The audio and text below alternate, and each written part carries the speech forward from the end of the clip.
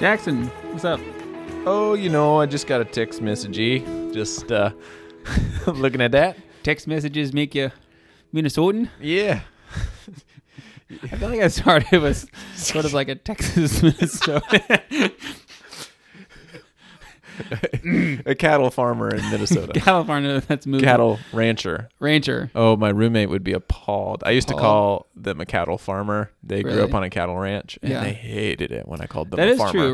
Ranches and farms are Well, and it's not even a ranch. It's a ranch. ranch. A ranch. So is ranch the dressing, and then ranch is where you Ranch. have the I'm a cows? rancher. Rancher. Rancher. Huh. And they didn't really even have the twang. It's just there were certain things that were pronounced with kind of a twang. Yeah. It's Ranch. interesting. I think accents are super fascinating, and I've learned that I have one when in coming to Oklahoma, but I had a roommate in college. John, if you ever listen to these, shout out to you. But from Philadelphia, and said stuff like rum.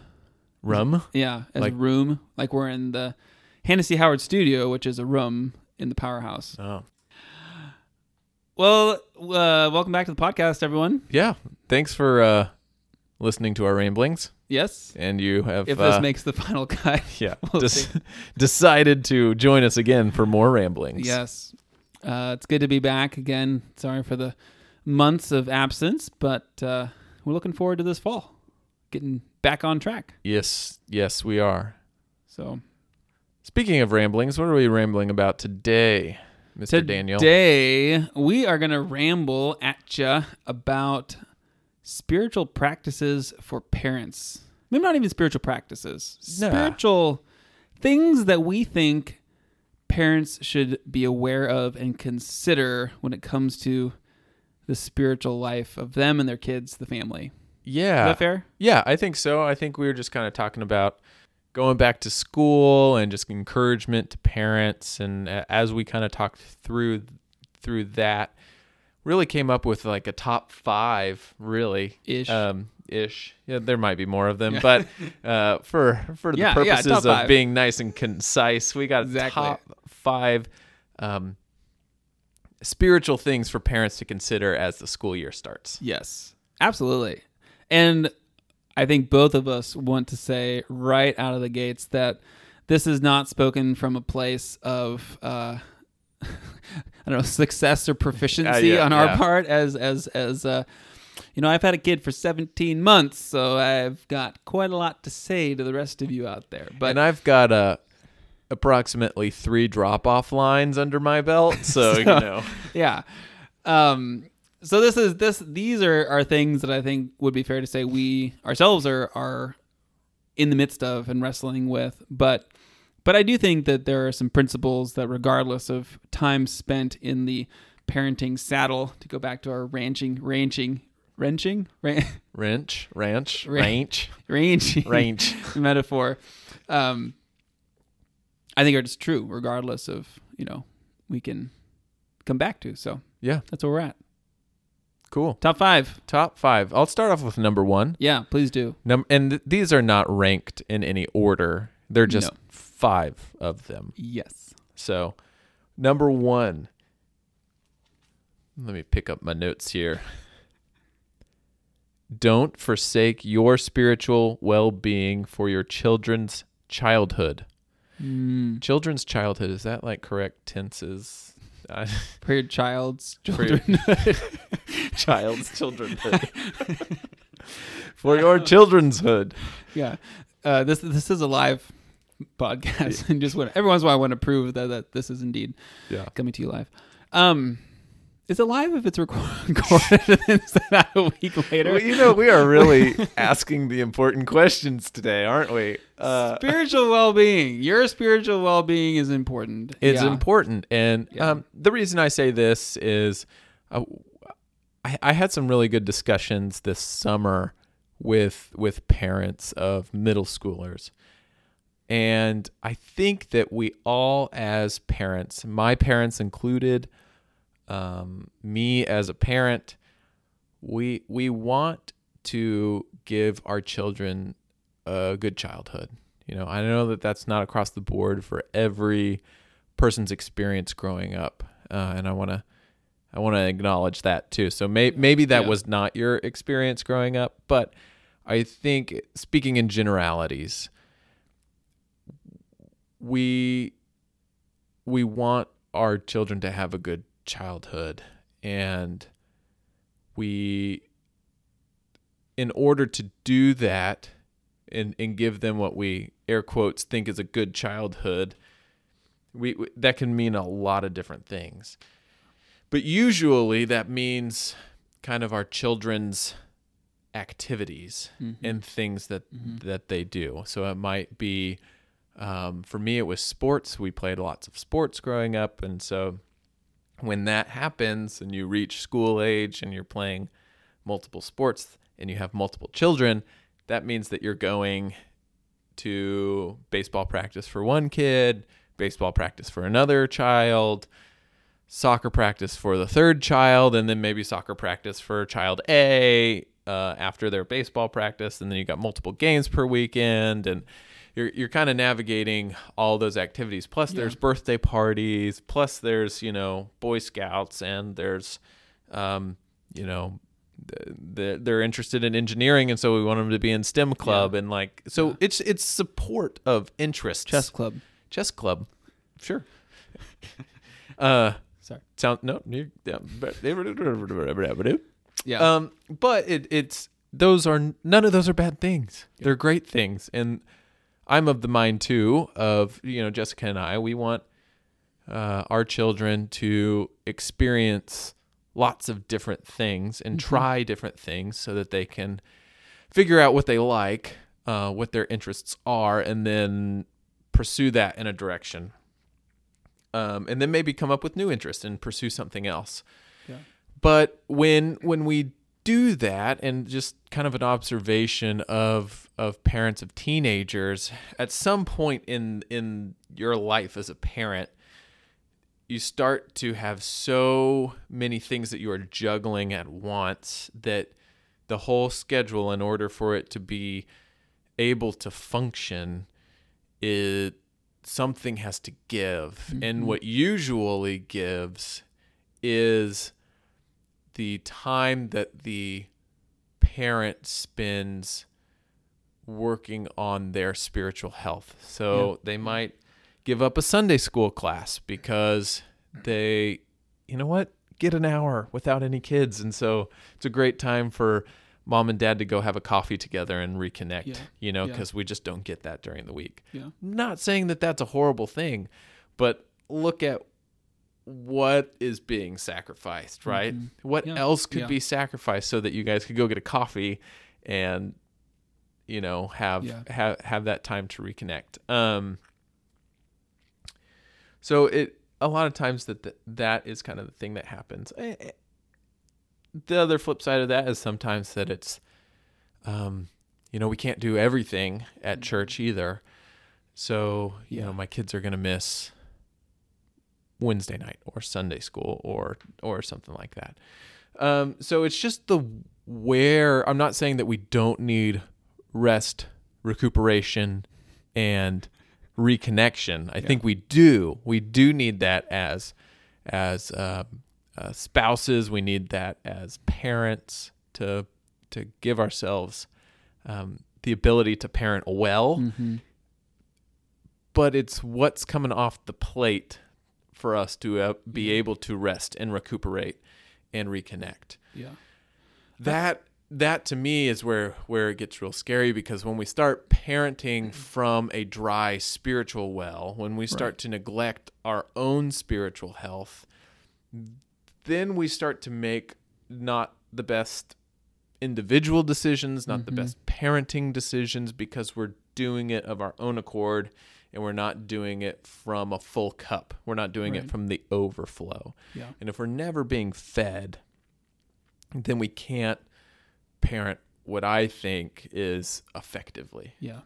And I think I totally agree. And just two passages of scripture that I would jump to, and one is John 15, and this is a favorite of ours, a favorite of Steve Wilson, one of the visitors and contributors on this podcast. But I am the vine, says Jesus, and you are the branches. Abide in me, I will abide in you. And insofar as you abide in me, you will bear much fruit. But apart from me, you can do nothing. Right? That's a paraphrase of John 15. But there's this idea that if we're not connected to the vine, if we're not connected to Christ personally, then and the fruit of righteousness, the fruit of goodness. But what does that look like as parents? Even the ability to love our kids, the ability to, I think, make the choices for how we want to organize our family life and what do we want to prioritize and how do we treat our spouse, how do we treat our kids. I mean, all of those things are going to be impacted by our relationship with Christ.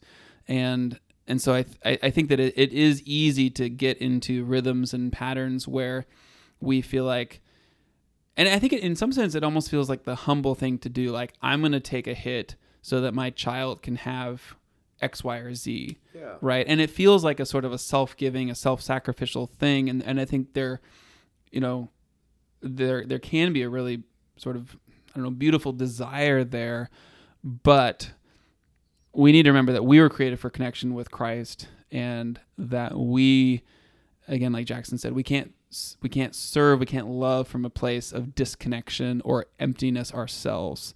And so to remember that because we were created to run on Christ and created for a relationship with Christ, pouring into that relationship, and I think, I think for me, we'll hear the theme of trust in a few of these different things, but trusting that time with Christ is actually going to help you to be a better parent is an important thing for me. The other verse that I was going to bring up is 1 Corinthians 13, the passage on love. And this is one that is often asked for at weddings. And I always try to just remind couples that this is in the context of spiritual gifts. And it's in the context of Paul talking about the Spirit equipping the saints for the work of ministry. And that the greatest of these gifts is love, and that all the other gifts that we might have are really worthless in a sense if we don't have love. But I think what's really important about that is that love is a gift, and it's a gift of God, and it's a spiritual gift to us that, again, we can't really get apart from our relationship with Christ. And so we all want to love our kids, right? We want to love them well, and we want to love our spouses, but to recognize that we can't do that apart from the Spirit. We can't do that apart from a relationship with Christ. So it's not that the relationship with Christ is one of many things that we need for a healthy life. It is the foundation. It is the fountain from which we are able to live a healthy life and pour into our kids in the way that we want to. So just want to throw that in there. Yeah, I think that is really the crux of what I'm getting at, is that you can't do these things well apart from Christ. I think that we can give the illusion that we're doing it well, or we can trick ourselves into thinking that we're doing it well. Yeah. But we don't, if we take a step back, we don't actually function properly without we take care of, and we recognize that we need to take care of our mental health, our emotional health. A lot of the times those two things are tied in.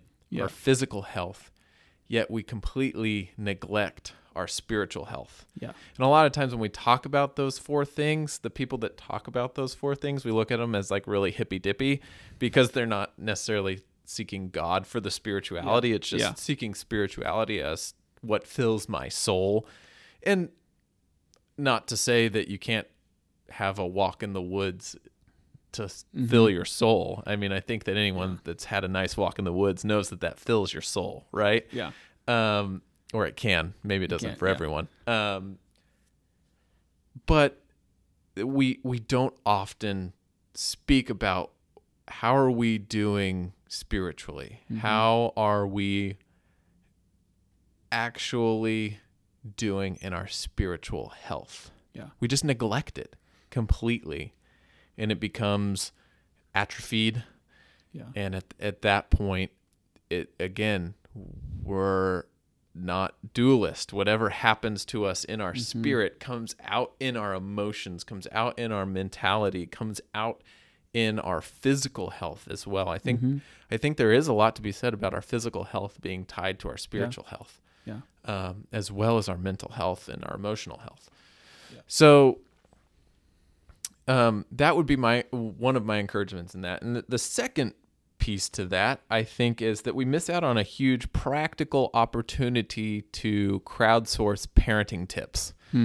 If we're doing life with other parents, and maybe taking care of our spiritual health is not tied in with other parents. Maybe we're in a Sunday school class where that's we're not in it with other parents. Jess and I kind of found ourselves in the limbo that we were either going to be like significantly the youngest parents, or we were going to be kind of on the front end of a lot of our friends. Yeah.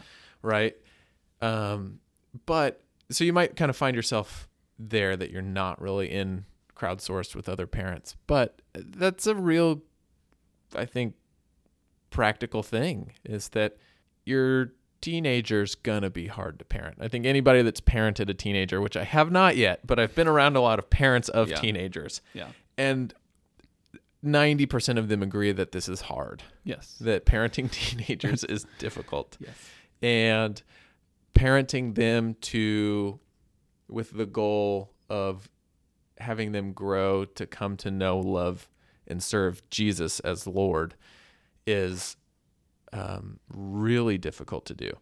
Yeah. And so a lot of parents come to me with solutions for things, and I do my best. And but the thing is I'm not a parent of a teenager. I don't know exactly what that's like, and I'm happy to give what advice I can give.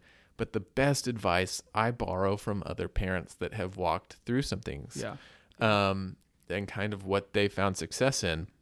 But a lot of parents don't tell me what they've been successful at, or the things that are hard, but now we're not dealing with that because we found this solution. I don't get that information all the time, because it's not like, red alert, we're at DEFCON 10, this is an emergency. That's usually when parents come and talk to me. And unless there's a resolution that kind of comes out of our brainstorming, I don't know anything. So it's great to get parents together to kind of crowdsource the parenting information, but also just to surround each other and each other's kids in prayer. Yeah. Because if anything else, even if you get no solutions out of a parenting issue or a parenting problem, or whatever situation your teenager finds himself in, the best thing that we can do is be praying for one another and be praying for each other's children. Yeah. So yeah. We'll get to that. Yeah, that's absolutely. But no, I think that's important, that the spiritual well-being there's an individual quote unquote aspect to that, and then there's also a communal aspect to that, and plugging in both of those capacities is important. Yeah. And I think that this is something where there's sort of a practical, I don't think there's a one size fits all. You got to do devos this way. You got to,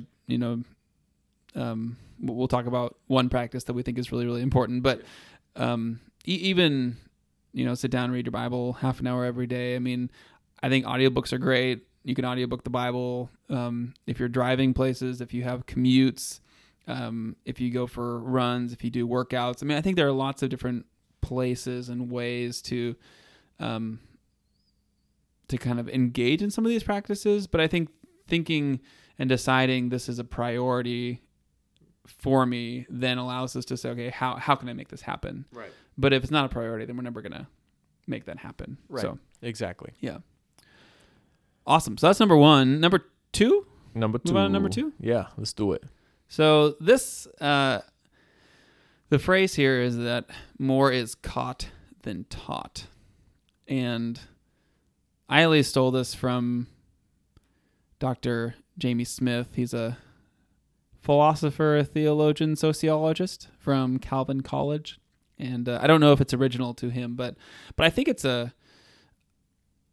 I like this. I like the sentiment. The more is caught than taught, and really this just speaks to the importance of modeling. This is not the misattributed statement that we should, serve God and use words when necessary. That's misattributed to Francis of Assisi. Never said that, and I wouldn't say is even true. But so that's not that. But it's just it's speaking to the reality and the importance and the power of modeling as parents. That kids pay attention, and kids are learning from you whether you know it or not. And so the things that we model as parents, and that can be the life of faith and what we prioritize. It can be how we treat them, how we treat one another, how we talk about colleagues at work, how we treat our spouse. Are we kind? Are we forgiving? Are we gossipy? How much are we on our phone? And do we say we want family time, but then we're always away on work calls and business? Or, do we say we don't want you to be on screens, but then we're always on our screens? Whatever it is, there are lots of things that we can model that are good, that are bad, that are sort of in between. And our kids pick up on that. I think that's just the sort of the big idea there. Yeah. And like you said, that I think that this is really where rubber meets the road with theology. Is our theology practiced? Because I think a lot of times we can know what we should do, and yet we don't do them. Yeah. Or it's kind of like eat right and exercise. We know that that's like good for us, and that's something that we should all be doing. Yet, are we doing it? Yeah. Is not really.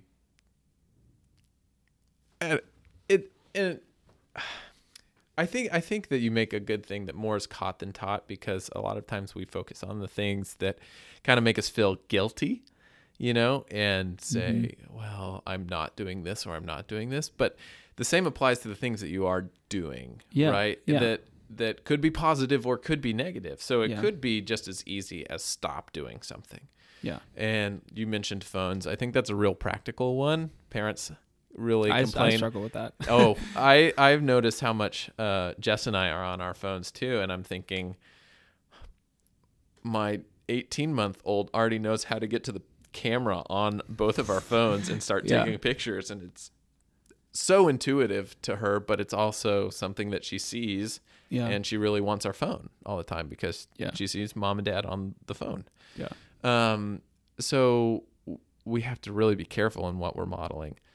There's one parent that comes to mind on this who was seeking some advice on how to get their child into Scripture and wanted them to be in Scripture but couldn't force them to. And I asked, okay, well, do you do a Devo? And they said, yes, I do. I get up in the morning and I help them get ready for school. And then when they go out the door, I open my Bible and I do my Devo.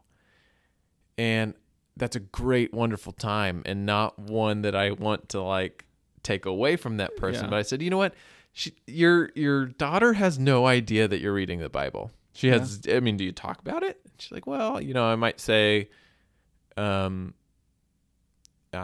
her if she's been in her Devos or whatever. But there was no, it was something that the parent was doing what I would say right, but that's still not actually being modeled to the child. Yeah. And so it's missed. Yes. Right? Yeah. And so we can have good intentions, and we can want, even if it's like another parent comes to mind where it was like, hey, Dad just shut themselves in the room. We're not going to ask him questions right now because he's doing his Ignatian exercises.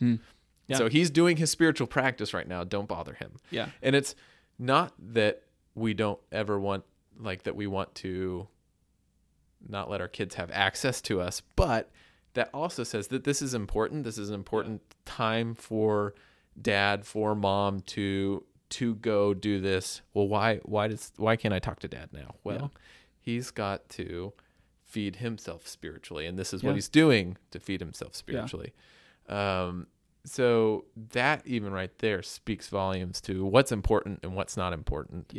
Just by actions. And sometimes we can be doing the important things, but it's unseen. And I think of scripture there, and there's a kind of a tension there, because we are called to do some of these things and have them remain unseen, and not let our right hand knowing what our left hand's doing, and close the door and pray.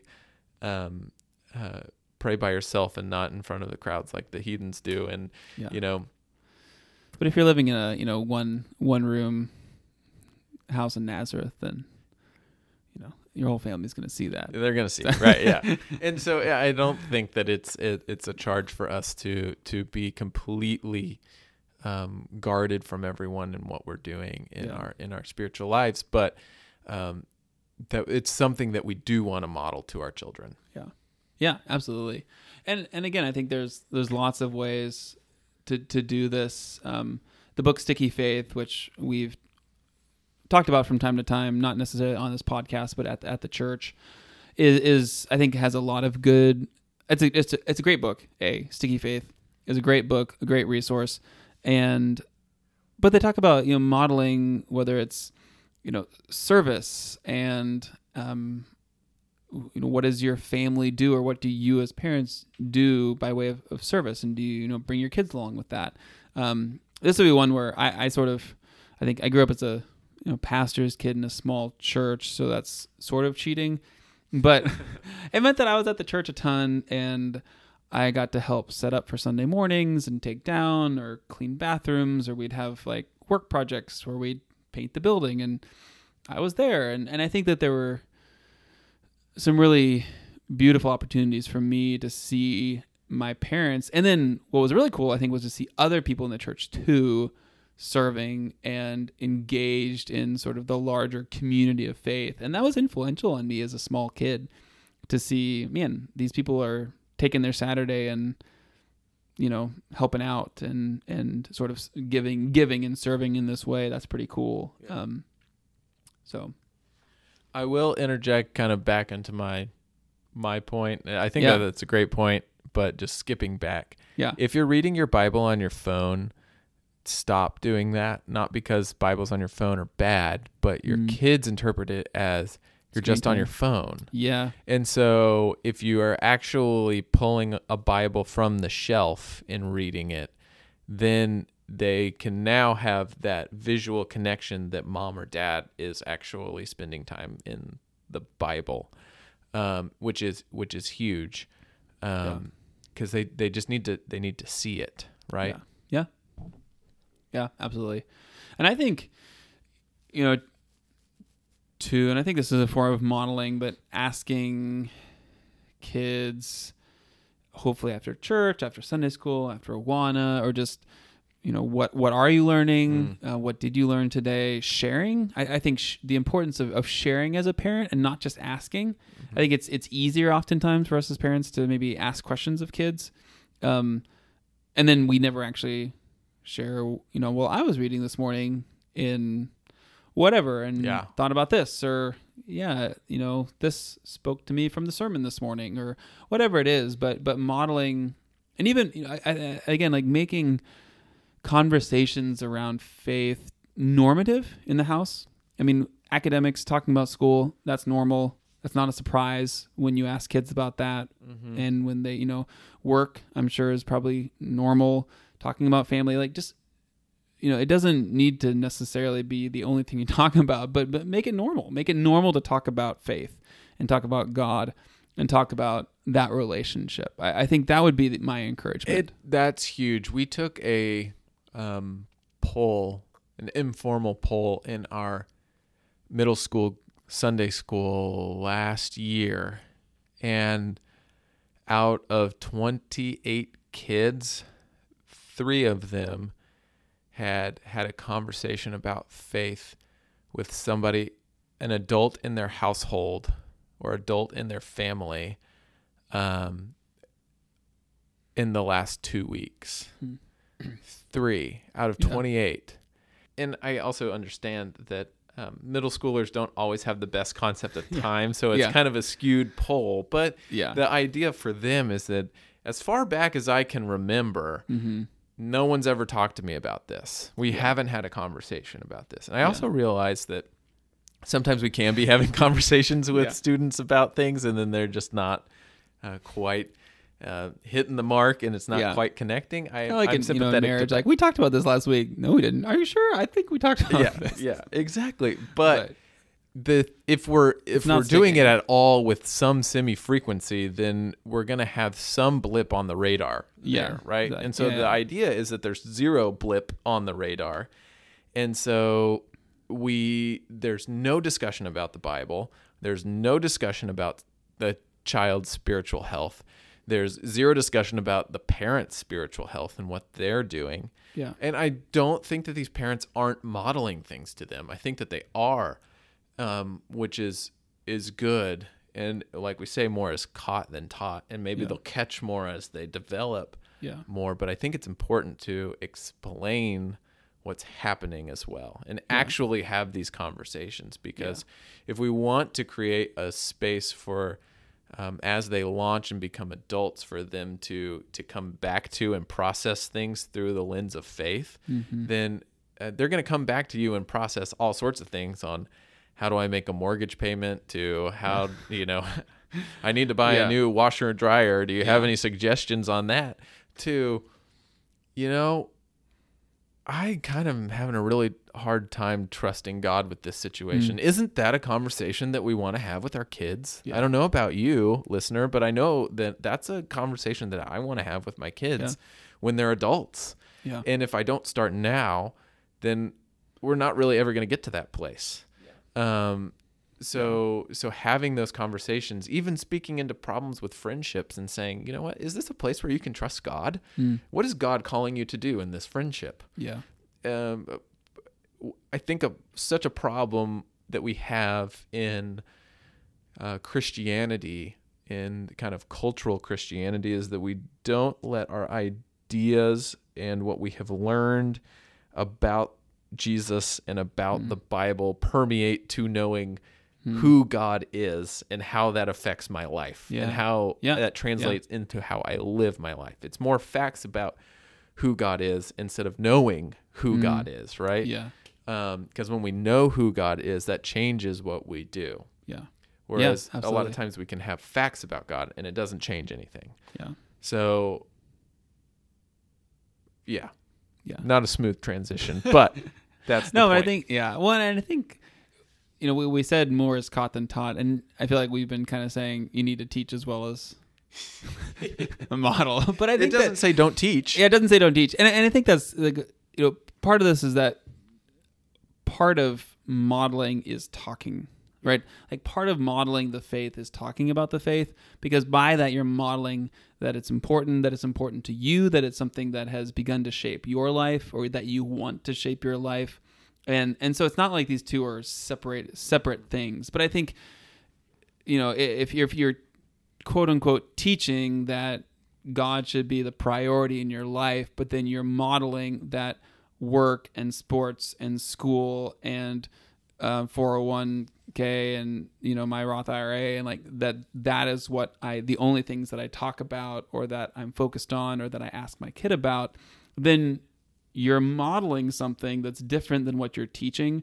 And what's going to be caught and what's going to be internalized by the kid, I guarantee you 99% of the time is going to be what you're modeling, not what you're teaching.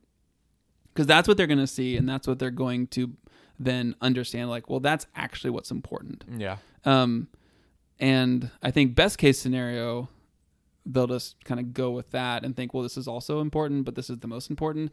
And worst case scenario, they'll be like, those things don't really add up. Yeah. Those aren't really compatible. So which one am I going to choose? And I think, again, that's often follow what we model, not necessarily what we teach. And that's maybe a little harsh, but I think that's often... I don't think that that's harsh. I think that is the life of faith. And even there, if we don't model with consistency, it opens the door for a conversation to say, hey, look, I'm a sinner and broken, and I want this to be my priority. Yeah. And I'm not modeling that it's my priority. But I think the most powerful change, or the most powerful things that I've heard from students, is when they've seen their parents change in a tangible way. Yeah. And they don't, and this happened in my life too. Yeah. It's part of my story is the kind of that leap from elementary school to middle school. My parents go on a mission trip, and then all of a sudden things change in the house. We didn't talk about it, but things changed. Yeah. Right. And you picked up on it. And I picked up on it, and it's kind of like, why? What actually, when it wasn't until I was an adult that I figured out, oh, that's the Holy Spirit were at work in my parents that changed them. Yeah. And it just would have been so much more helpful if they would have said something. But I also, on the other hand, realized too, when God is changing us personally as people, as he's changing our spirit and giving us a new heart, that's not something that we're like necessarily prepared to talk about. And we're not, we're better at talking about it in hindsight. Right. Yeah. And that's easier. Or it's really uncomfortable to share my shortcomings to my children. Yeah. Right. But it's important. Yeah. And I'm not saying that you lay every sin to bear with them. But if there's a teachable moment there, you can speak from experience and you can give testimony to what God has done in your life. That's huge. Yeah. That's huge. They're not having to rely on some guest speaker coming in at the youth, fall retreat or something, giving a testimony. They can hear how God's actually been at work in your financial life, changing your financial priorities. Yeah. Like that. That's why you don't get these shoes anymore. We used to buy these shoes, and now we're going to go do this because we've decided to make a commitment with our money in a different way. Totally. I had something else to say, but I can't remember. So go take it away, Dan. Well, can I jump from this? This is please jump to number 5 on our list. Okay. Because I think that this lends itself. So number 5 on our list, and again, we said this is not necessarily in any particular order. Is just the idea. Be number 3. This is gonna be number 3. Yeah. Is the idea of grace? Because I think, and the importance of grace, and the importance of grace for kids, having grace for your kids, and then also having grace for yourself as the parent. Because I think that for your spouse as a parent, or for your spouse, yes, exactly. But I think that as you're talking, that theme just was kind of popping into my mind of it's okay to we will fail, right? I can't remember what book I was reading. I think it was maybe it was The Anatomy of the Soul, but it's talking about the impact and sort of parents understanding their kids, and there's all this stuff we're learning about neuroscience and the impact of parents on kids from an early age. That reminds me of what I was going to say, but continue. Yeah, and the statistic was that basically 50% of the time, even really good parents miss the cues. They miss what their child is trying to say or what their child needs, or 50% of the time we fail as parents is essentially what, at least that's what that was. We're like baseball players. We're like really high average baseball players.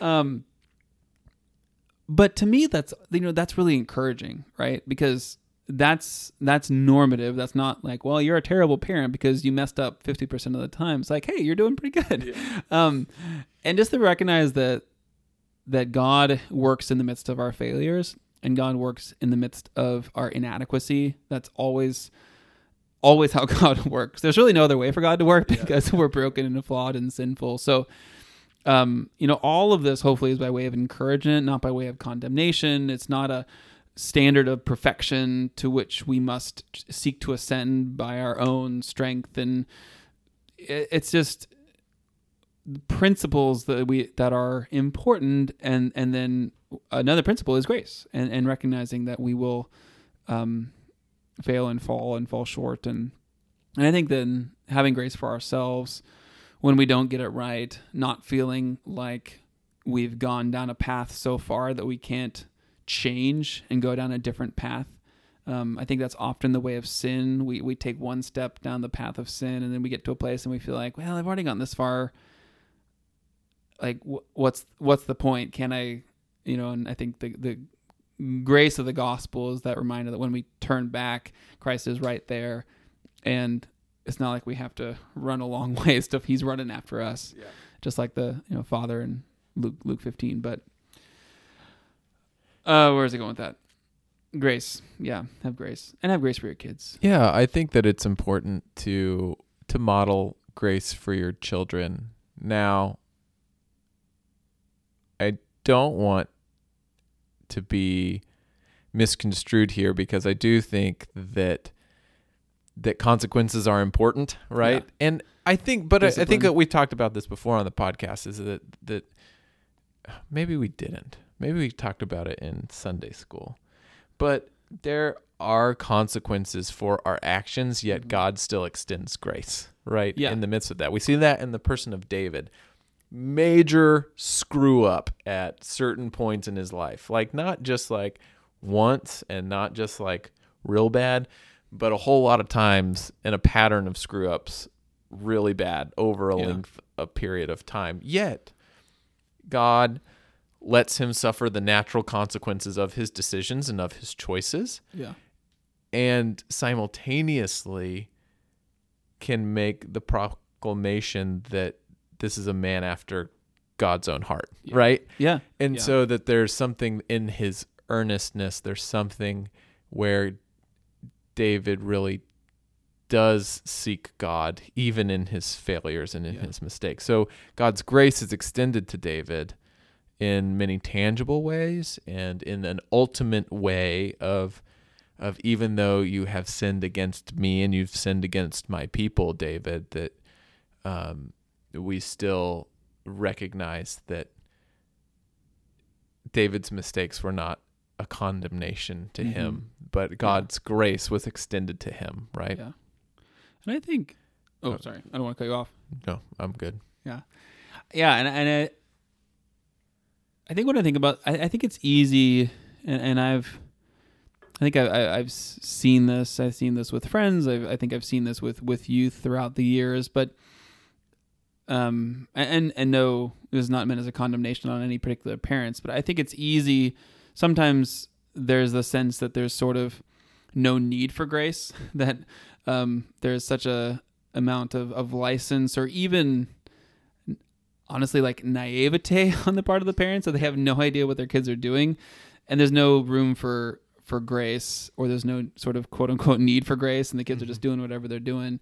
And then I've also seen an extreme form of legalism that just kind of came down with crushingly hard blows on any toe out of line. And what I saw from the kids, particularly in that context, and some of these were friends of mine growing up, is that what that did was to make the parents a place of danger, in a sense, and not a place of trust. Yeah. And so as things came up, in both of those instances, I would say the parents were not the people that those kids wanted to talk to. Yeah. When challenges came up in their lives, when there was something that was going on in their life, or even, if they were, practically like out partying or something like that, their parents not the person that they're going to call and admit like, hey, this happened and this thing went too far and I need help, right? It was the youth leader who they had learned to trust, and they learned would like be there for them, who they were calling, and their parents might never know about it. And I think that doesn't, I mean, some of that's teenagers and figuring out who am I and my parents, right, and differentiating, but like, I don't think that has to happen. I think that part of what grace allows for, I think grace recognizes that there is something that needs grace. So like grace, like, is right there with truth. It recognizes that there's something that needs grace, but then it allows for a place for kids to come to know that whatever happens and whatever conversations need to be I'm still loved. I still belong in this family, and my parents are still for me and with me. Right. And so they are safe, even if I know I'm going to get disciplined, Right. And I think that to me is part of the gift of grace. Is it's creating space for your kids to fail and still know that they are loved, even if they're going to get grounded. Yeah. So. Yeah. And I think that you're right. And I think that that's what we're trying to do as parents too. And I think grace is so difficult for us to grasp. The grace of our Father through the person of Jesus Christ is so hard for us to grasp that there's no way that we're going to be able to parent with grace well all the time. Yeah, absolutely. And that's where giving grace to yourself is going to be huge as well.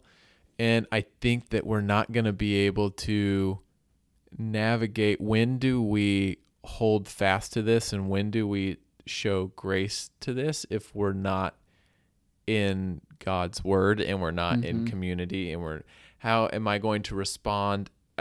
That's the biggest thing for me, even with a toddler. I usually talk about teenagers. Now I'm talking about a toddler. Yeah. And well, I have a toddler and a 4-year-old, and it goes for both. Is that so often I want to react out of a space of frustration. And because you're not towing the line, or you're not doing what I've asked you to do. Yeah. And you need to learn that when someone asks you to do this, specifically your parents, that it will, be obeyed, right? Yeah. And I'm coming across like super hardcore, and I'm not as hardcore as I'm coming across. But at the same time, that's kind of the desire, and that's where I respond from. Yeah. And it's never a good response when I respond from that frustration, right? Yeah. But when I respond from a place of sternness, patience, a place kind of where I'm a little, they can tell I'm a little fed up with the repeated behavior, but I'm also coming at it from a place of, this is going to be beneficial for you in the long run, and it's not about me and my frustration, then it's way more effective parenting. Yes. I think. Yeah, absolutely. Right? Yeah. And so at least that's my perception. And it allows me to be way more patient with my children, and I get way better results from them, not necessarily in that moment, but later on down the line, because they are understanding more of why we don't do this. Yeah.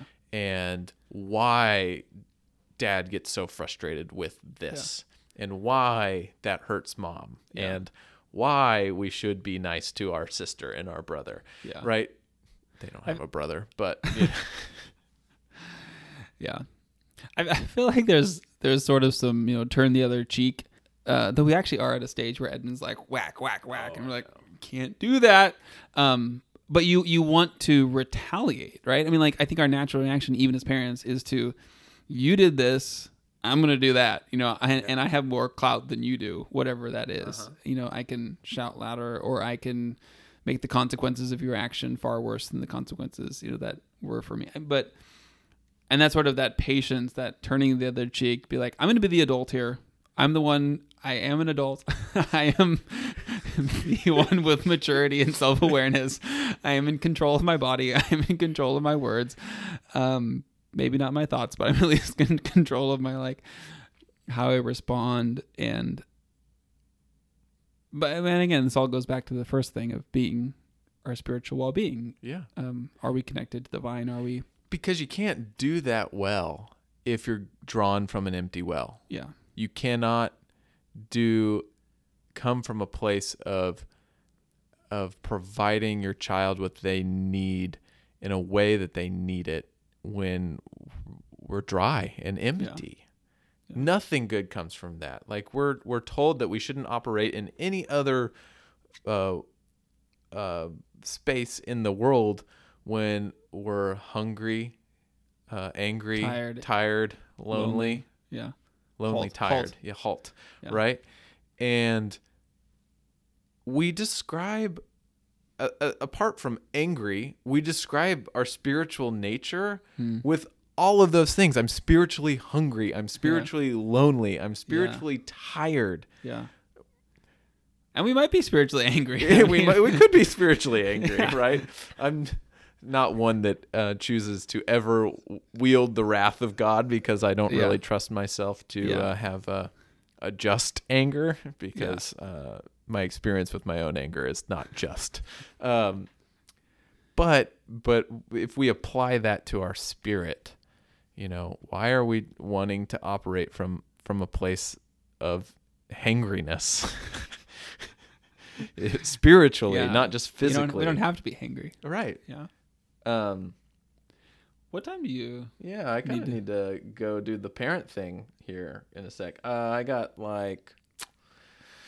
a 5 minutes, maybe 10. Perfect. Let's do it. Right. We got 2 more points. Or do we have 1 more point? Well, we have 2 more points. We have 2 more points. Okay, the next one, that means we're on number 4. 2.5 minutes on each. Yeah, I know. Okay. And we've kind of covered this. I think everything can kind of be covered, in that it's more caught than taught. Yeah. But worship with consistency. Yes. And the reason that is huge is that it's just modeling that this is important. I think I've had this conversation with many youth. They're like, why my mom always makes me go to worship, or my family makes me come down to worship, and I learn things in Sunday school, but I don't really learn anything from a sermon sorry, Ouch. Dan.